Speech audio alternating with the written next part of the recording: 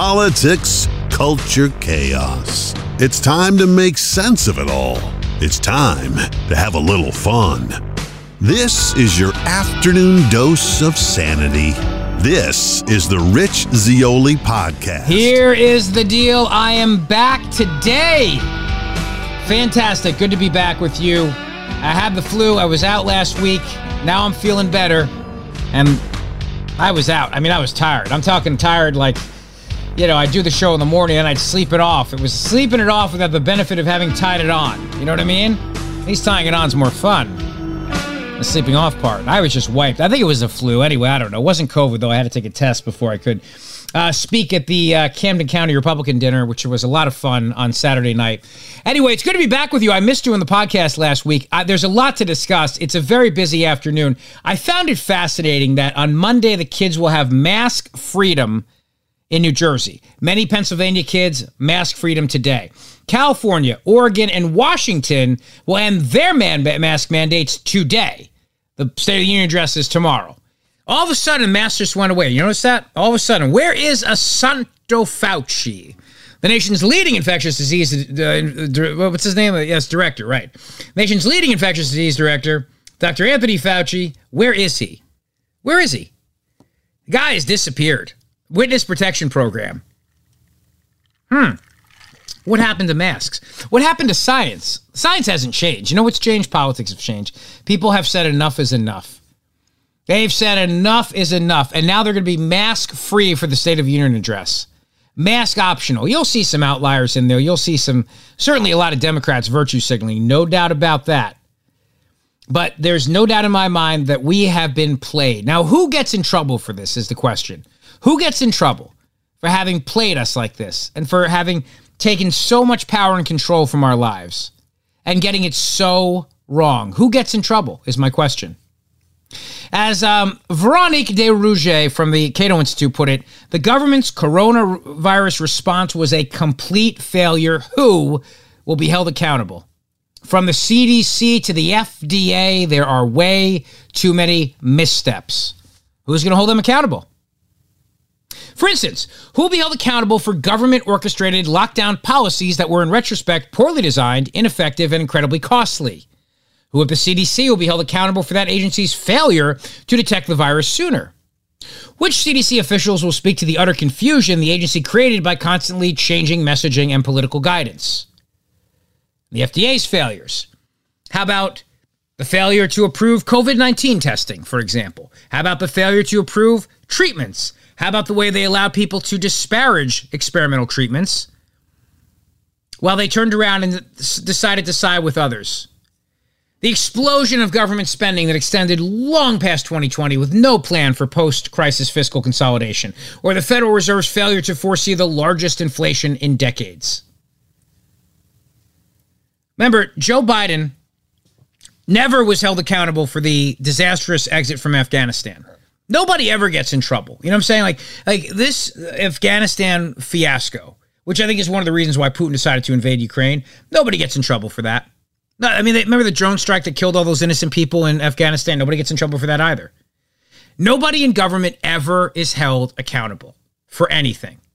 In fact, what they do is they turn around, like with COVID. COVID's a great example of this, right? They turn around and they go, well, remember, we had your best interest at heart. We had your best interest. And so please forgive us if we got it wrong. We were just trying to save lives. So forgive us if we messed up. And then people turn around and go, oh, okay, well, they have the best, as long as their intentions were good. Really? We don't hold anybody accountable because their intentions were good? What's the old saying? The road to hell is paved with good intentions. Happens all the time, doesn't it? And yet, too often, when it comes to government, people will wind up losing their liberty, their freedom, their jobs, their businesses, their friends, their family. How many people didn't get to say goodbye to loved ones who died? How many people did not get to see loved ones in the weeks before their death? How many people died in government facilities because of COVID policies that kept them in nursing homes? Who's held accountable for any of this stuff? Andrew Cuomo, remember, was not driven out of office because of nursing homes. Andrew Cuomo was not driven out of office because of nursing homes. Andrew Cuomo was driven out of office because of Me Too problems. Phil Murphy, the idiot governor of New Jersey, the King Philip the Unaccountable, he almost lost re-election, but there have been no consequences for the people that died in New Jersey's nursing homes and veterans' homes. None whatsoever. There have been no consequences for Pennsylvania's Governor Tom Wolf. In fact, Dr. Rachel Levine, who oversaw people going into those nursing homes and dying, she got a promotion. She's now in the federal United States Department of Health. The Government Accountability Office publishes a report about improper payments every couple years. The set of government programs making these payments always seems to involve the same offenders, but nothing happens, and the number of improper payments grows. Veronique Desrouget points out, CDC Director Rochelle Walensky was questioned by members of the House Energy and Commerce Subcommittee on Oversight and Investigations about the agency's guidance on continued mask wearing in school. Members on both sides of the aisle seemed uneasy with school mask mandates, and some noted that the studies used by the agency to justify the continued requirements had actually been debunked. They pointed to Europe, where they said, look at all these countries around the world that do not have mask mandates, and they're doing just fine. They pointed out that we were told kids had to wear masks, so they didn't come home and bring it to grandma and kill her, but now grandma's vaccinated, and the vaccines don't stop transmission anyway. So what are we doing here with kids? Did it make a difference? No. Walensky acknowledged that the limitations of the mask studies were real, but refused to change a thing. And so many kids as young as 2 continue to be masked at school. I mean, even in New Jersey right now, 2-year-olds have to be masked till at least Monday. And then let's think about planes, too. Where's the science backing masking on planes? That science, is it any different than the science that says you don't have to wear a mask in the State of the Union? You're sitting right next to somebody. Is it any different than the guidance that says you don't have to wear a mask if you're in a crowded movie theater? But on an airplane, they're going to continue with the mask mandates. You know why? Politics. Because the unions that represent the flight attendants and the pilots, probably less so pilots, more the flight attendants unions, they want the mandates. And the unions, well, the Democrats give the unions whatever they want. That's how that usually goes. The very same flight attendants that will throw you off the flight if you have a Let's Go Brandon mask on, or will rat on a pilot who jokes around and says, let's go Brandon. The same ones that say, we want the mask mandates forever and ever and ever. And that's what happens. That's what happens. And so nothing changes. Now, Assanto Fauci, in one of his last appearances, said it's too risky right now to pull back the mask requirements. That was 2 weeks ago or a week ago. What's changed between then and the State of the Union address tomorrow night? Nothing. Nothing's changed. Politics has changed. That's the truth. And so keep that in mind, please, when you think about what the President of the United States was saying today when it comes to how racist Republicans are. Did you know that Republicans have made it harder for Black Americans to vote? Did you know that? Now, there's no evidence of that. It's a total lie. Democrats are the party of segregation, the party of Jim Crow laws. It was Joe Biden used to hang around with his pals, the Seggies. You remember this? But think about it. Joe Biden now it's a disaster. I mean, the stock market today, another awful day. Oil over $100 a barrel. I got that story which I share with you about how utility bills are soaring in the Philadelphia region, and so is customer outrage. We have basically on the precipice of World War III right now. So what does Biden do? Goes and plays the race card. It's what he does. He does it all the time. It's what these people have. It's all they know how to do. When things don't go their way, they go to the playbook. And the playbook is divide, divide, divide. And they wind up doing that all the time. Biden did it again. It's always made it harder for blacks to vote, but this is trying to be able to figure out how to keep the black vote when it occurs from even counting. Over the past year, we've directed federal agencies. Such a lie. You know, Biden's doing his Black History Month celebration today. It's the last day of February. February's Black History Month. He's doing the celebration today, the last day of the month. That's something. Hey, no rush, Joe, right? I mean, no rush. Got plenty of time. We got hours. You got hours to do it till it's over. Biden lies about stuff all the time. Ban black votes from even counting. Just think about that. Let's hear it one more time. We're going to keep pushing on this. And we're protecting our country's threshold liberty, the sacred right to vote, which I've never seen is under such attack. You know, it's always made it harder for blacks to vote, but this is trying to be able to figure out how to keep the black vote when it occurs from even counting. Over the past year, we've directed federal agencies to promote access to when it occurs to keep it from even counting. I don't even understand that, do you? But again, Biden had one of those moments again today. Pops had one of his moments. He forgot who was president again. Does this all the time. Not the last. Ladies. Oh, no. I'm sorry. This is Jill Biden making this mistake. Jill Biden. Well, you know what this is now. This is Jill. Jill knows what's coming. So this is what you call Dr. Freud. Paging Dr. Freud. Dr. Freud, please come to the main lobby. This is what we call a Freudian slip. Not the last. Ladies.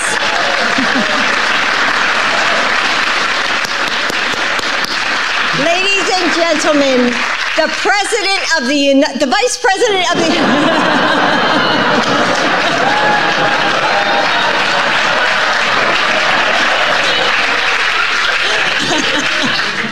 I just said that to make you laugh.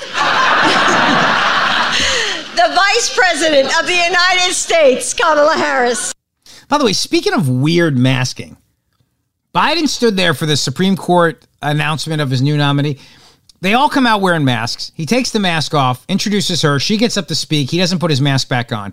Biden's walking around the White House lawn today. He's back from Delaware now. He goes to Delaware all the time. He doesn't like to be in Washington. And he's wearing an N95 mask, walking alone on the White House grounds. Then he walks over to the press, takes the mask off. He's 3 feet from their faces and starts yelling at them on the lawn of the White House. It's bizarre. Not that he took any questions today, but it is very bizarre. And he does this all the time, by the way. Biden does this all the time.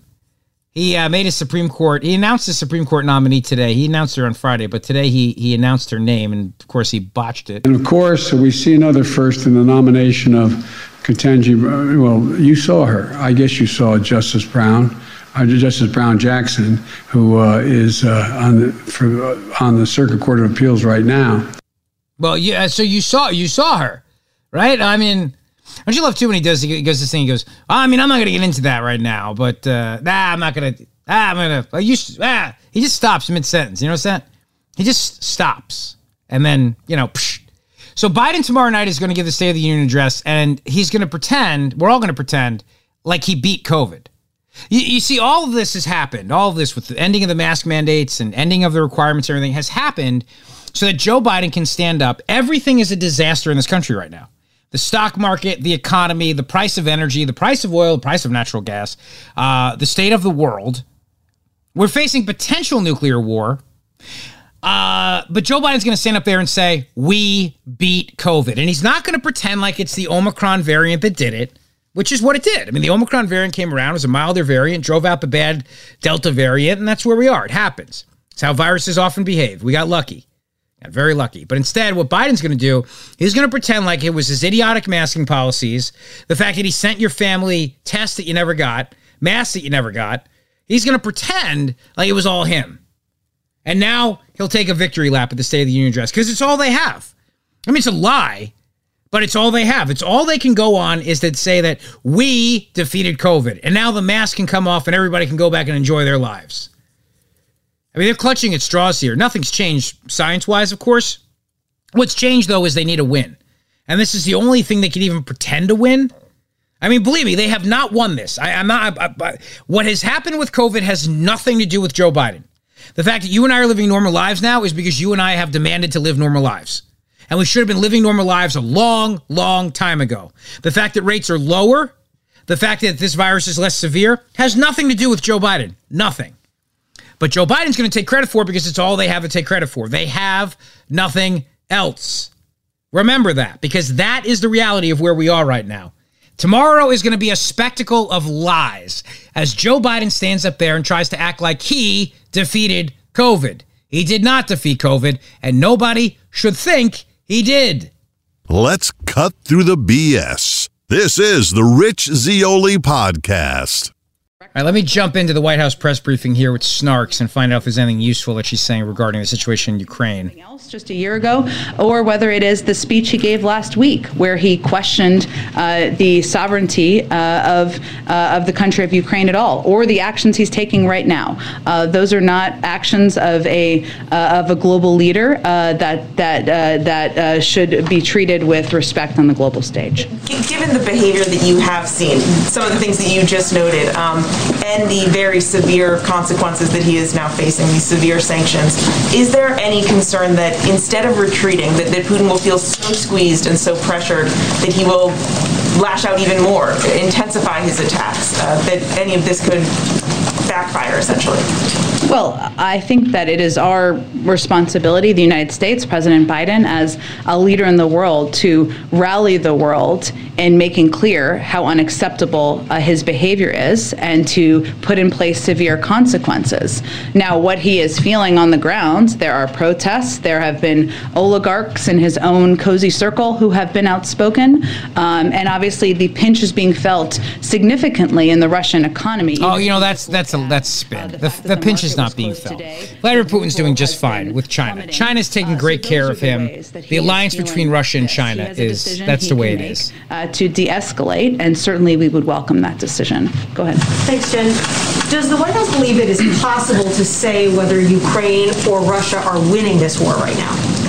I don't think we're going to make an assessment of that from here, but what I will reiterate is something we have said in the past, is that President Putin and Russian military have made clear that they have every intention of taking over the capital city. While there has been a greater pushback in the country than they may have assessed to begin with, and I know my colleagues at the Department... There's nothing useful here that we're getting. President Donald Trump, when he was president, warned the world about how they were boosting up Vladimir Putin with the oil and natural gas deals. Remember this? And I've told you that everything that's happening right now is entirely because of the fact that the United States of America has stepped back from the world stage, being the leading exporter of oil and natural gas. And Vladimir Putin has stepped up, and Vladimir Putin is doing everything he possibly can to make lots and lots of money. All right?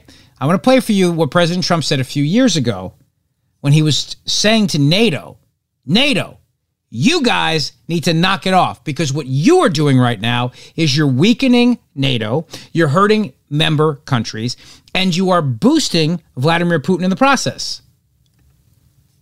I think it's very sad when Germany makes a massive oil and gas deal with Russia, where you're supposed to be guarding against Russia, and Germany goes out and pays billions and billions of dollars a year to Russia. So we're protecting Germany, we're protecting France, we're protecting all of these countries, and then numerous of the countries go out and make a pipeline deal with Russia, where they're paying billions of dollars into the coffers of Russia. So we're supposed to protect you against Russia, but they're paying billions of dollars to Russia, and I think that's very inappropriate. And the former chancellor of Germany is the head of the pipeline company that's supplying the gas. Ultimately, Germany will have almost 70% of their country controlled by Russia with natural gas. So you tell me, is that appropriate? I mean, I've been complaining about this from the time I got in. It should have never been allowed to have happened. But Germany is totally controlled by Russia, because they were getting from 60 to 70% of their energy from Russia and a new pipeline. And you tell me if that's appropriate, because I think it's not. And I think it's a very bad thing for NATO, and I don't think it should have happened. And I think we have to talk to Germany about it. On top of that, Germany is just paying a little bit over 1%, whereas the United States, in actual numbers, is paying 4.2% of a much larger GDP. So I think that's inappropriate also. You know, we're protecting Germany, we're protecting France, we're protecting everybody, and yet we're paying a lot of money to protect. Now, this has been going on for decades. This has been brought up by other presidents, but other presidents never did anything about it, because I don't think they understood it, or they just didn't want to get involved. But I have to bring it up because I think it's very unfair to our country, it's very unfair to our taxpayer, And I think that these countries have to step it up, not over a 10-year period, they have to step it up immediately. Germany is a rich country. They talk about they're going to increase it a tiny bit by 2030. Well, they could increase it immediately tomorrow and have no problem. I don't think it's fair to the United States. So we're going to have to do something because we're not going to put up with it. We can't put up with it. Yeah. And you know what? Not only should NATO have paid more to the United States of America, what NATO should have done was stop buying Putin's oil and natural gas.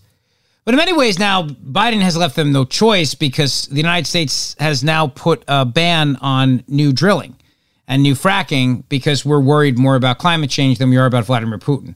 That's the reality. Let me, if I can jump in here for a second. Jackie Heinrich asking about the nuclear threats. What would Putin have to do to get these sanctions lifted? Would he have to agree to a ceasefire? Would he have to pull all of his troops out of Ukraine? I'm not going to make a prediction or assessment of that from here. If he starts to take de-escalatory steps, I'm sure we can have that conversation. How great is the concern, this is sort of building on Mary's question, how great is the concern that these sanctions are so punishing that essentially Putin will have nothing left to lose and no off-ramp? They're not that punishing because of China. Sanctions are punishing so that they will inflict significant consequences and change the outcome. Put the sanctions on his energy exports. De-escalate at the end of the day. Put those sanctions on. To do. They're not doing that. And you were somebody talking needs about to ask that. A no-fly zone over Ukraine, but I know officials have been discussing the possibility of imposing a no-fly zone for Russia over the U.S. Where do those talks stand right now, and what are the pros and cons to doing something like that? Well, no option is off the table. I don't have anything to preview for you in terms of a decision or anything along those lines. I would note that there are a lot of flights that go over that U.S. airlines fly over Russia to go to Asia and other parts of the world, and we factor in a range of factors. And then finally, what's the U.S. doing to reduce the possibility of nuclear war? Well, I think, one, we are not escalating our own rhetoric. Two, we are certainly assessing what President Putin's comments mean. But as I noted a little bit earlier, we have not changed our own posture. What we are trying to do is reduce the tension, take the tenor of the rhetoric down, and make clear that we have seen this pattern in the past, which is posing threats or suggesting through misinformation of sorts that there are threats posed to President Putin in Russia that don't exist. Thanks, Jen. There are reports of illegal cluster bombs and vacuum bombs being used by the Russians. If that's true, what is the next step of this administration, and is there a red line for how much violence will be tolerated against civilians in this manner that's illegal and potentially a war crime?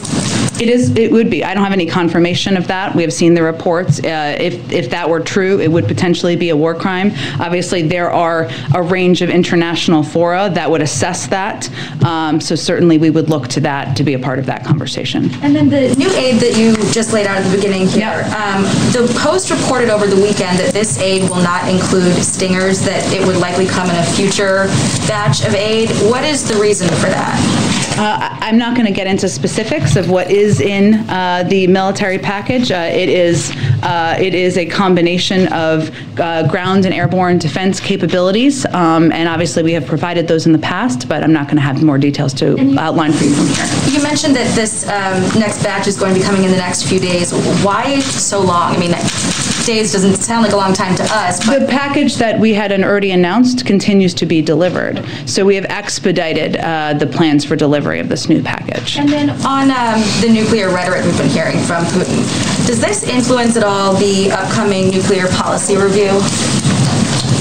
In terms of how our relationship with, look, I would think it's a good question, Jackie, but I would say what's important for people to note, and this is why I noted it a little bit earlier, is that even at moments where we had huge tension with President Putin and Russia around the 2016 election, around invasion of Georgia, around their prior invasion of Ukraine, it was agreed that escalatory rhetoric around nuclear ambitions was dangerous. And that was something we committed to with Russia Russia not to pursue. So, I think for right now, we're going to remind the global community of those commitments. And on that same note, does this administration trust Russia to be an honest broker in the talks with Iran right now?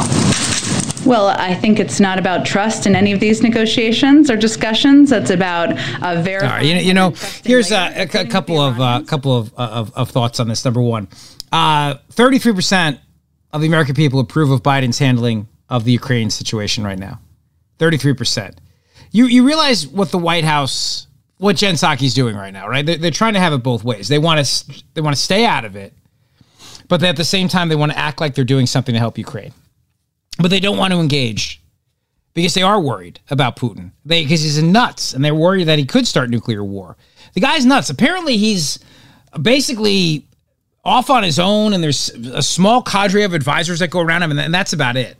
And it's a very scary situation. It really is. I mean, nuclear war is no joke, even though I obviously make my gallows humor dark jokes about it all the time. But, that's just how I tolerate things in life. But I'm just saying, to sit there and act like this administration's doing anything to help the people of Ukraine, they're not. I'm not saying that they should do more. I'm just saying that they want to have it both ways. They want to act like they're in charge of the world stage right now as they actively do nothing and hope that a couple of Stinger missiles will be the be-all, end-all. Now, again, I'm not hoping for war here, so don't take me out of context in any way, shape, or form. I just think that the American people can see through this. They don't think we're engaged.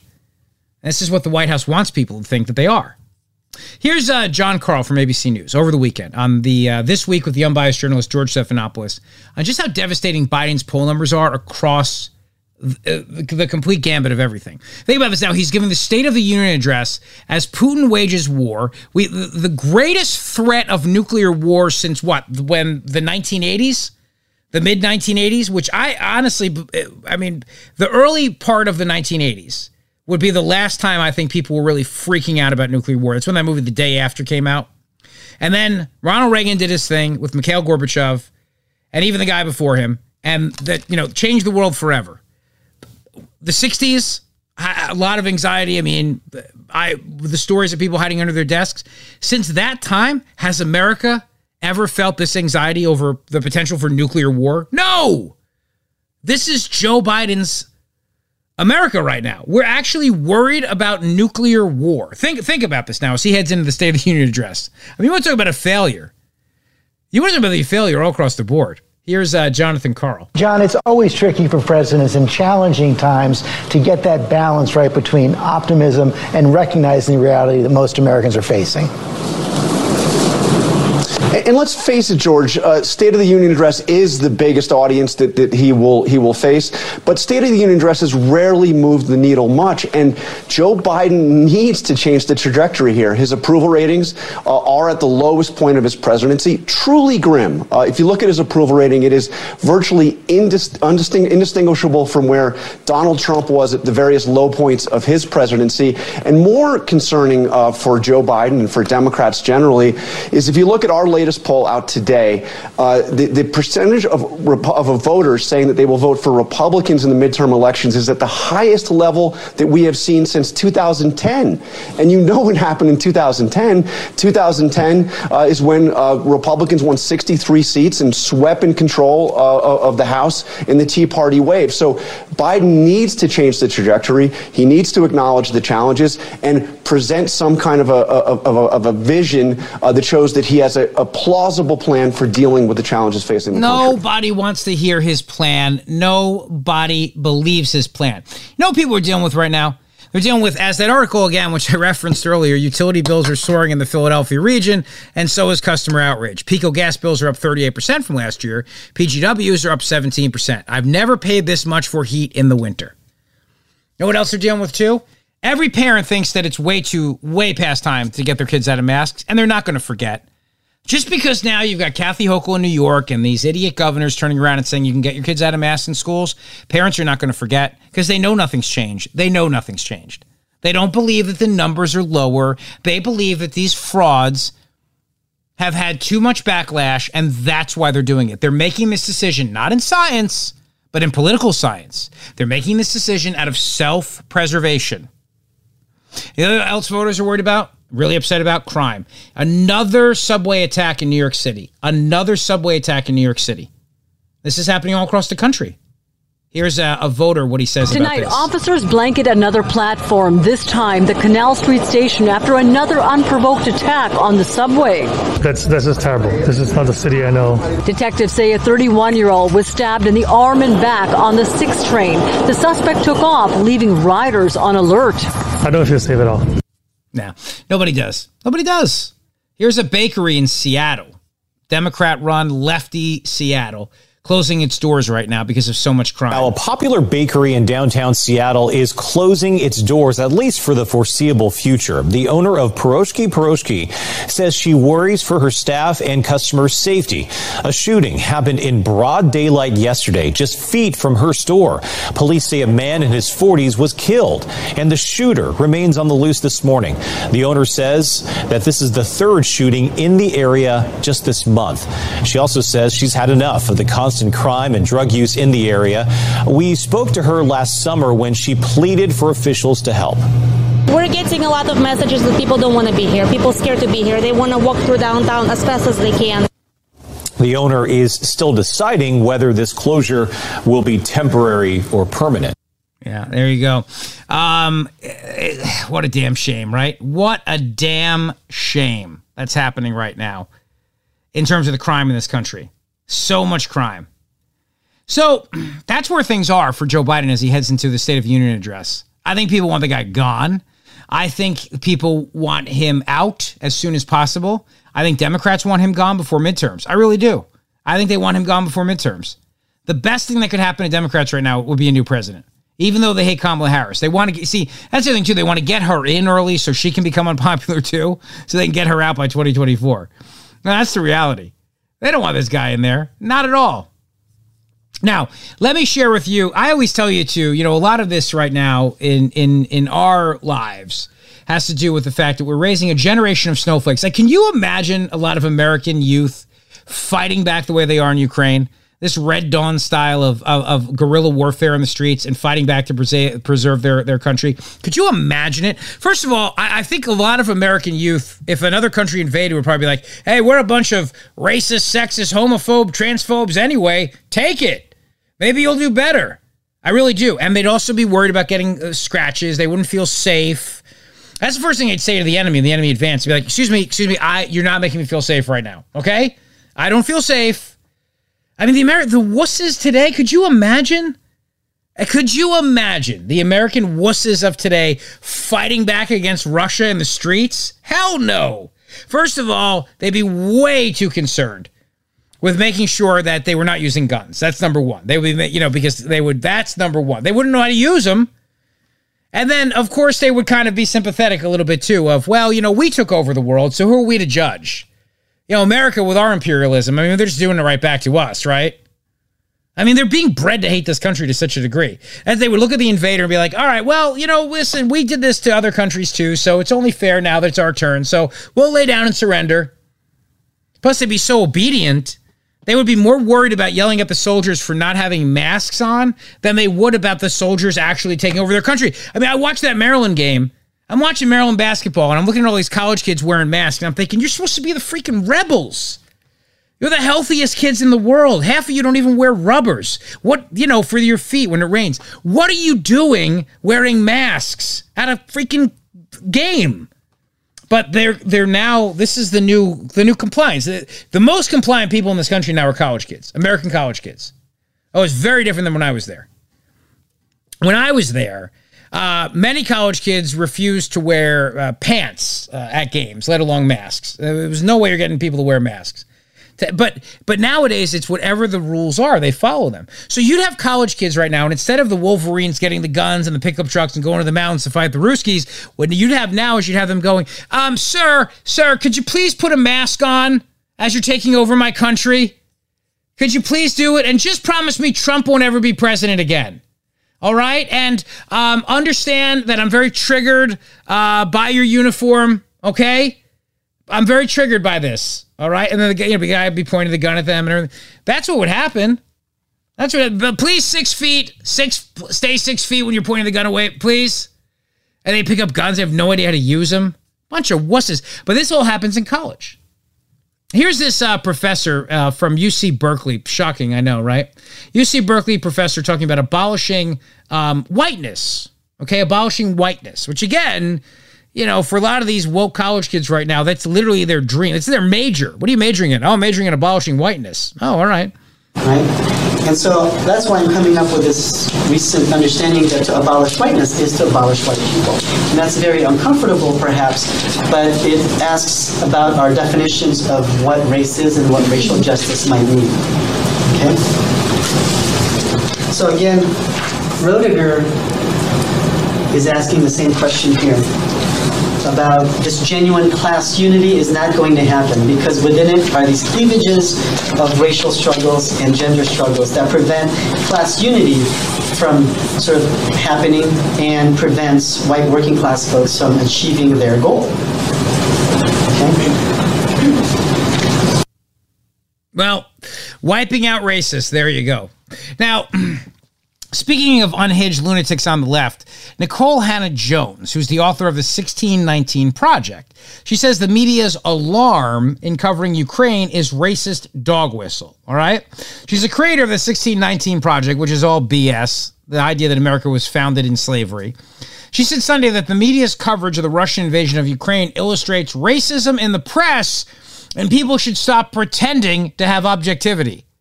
Now, I don't know what is racist about the coverage of Ukraine, other than I'm imagining now from the perspective of a lefty, it's that there are people, I'm going to go and guess, there are people in our streets who are treated worse by our police than they're treated by the Russians. The Ukrainians are by the Russians, and I'm guessing that's where she's going with this. That we have an invasion going on in every city in America right now by the racist police or something. It's probably where she's going. She says every journalist covering Ukraine should really, really look internally. This is why I say we should stop pretending we have objectivity and instead acknowledge our biases so that we can report against them. Many of us see the radicalized analysis, racialized analysis, and language. And honestly, these admissions of shock that this is happening in a European country are ahistorical and also serve to justify the lack of sympathy for other invasions, other occupations, and other refugee crises involving people not considered white. You see? Not considered white. What if I told you she says Europe is not a continent by definition, but a geopolitical fiction to separate it from Asia? And so the alarm about a European or civilized or first world nation being invaded is a dog whistle to tell us we should care because they are like us. To be clear, we should care about Ukraine, but not because it is European or the people appear white or they are civilized and not impoverished. All people deserve to be free and be welcome when their countries are at war. Got it? They seem like us, and that's what's so shocking. War is no longer something visited upon impoverished and remote populations. It can happen to anyone. That's what set her off. That's what set her off. The point was that these are countries that are not, well, you know, like Iraq or Afghanistan. Places where they are used to this kind of turbulence. She took it as a racist dog whistle. The more you know. Have a great day. Thanks for listening to the podcast. I appreciate it.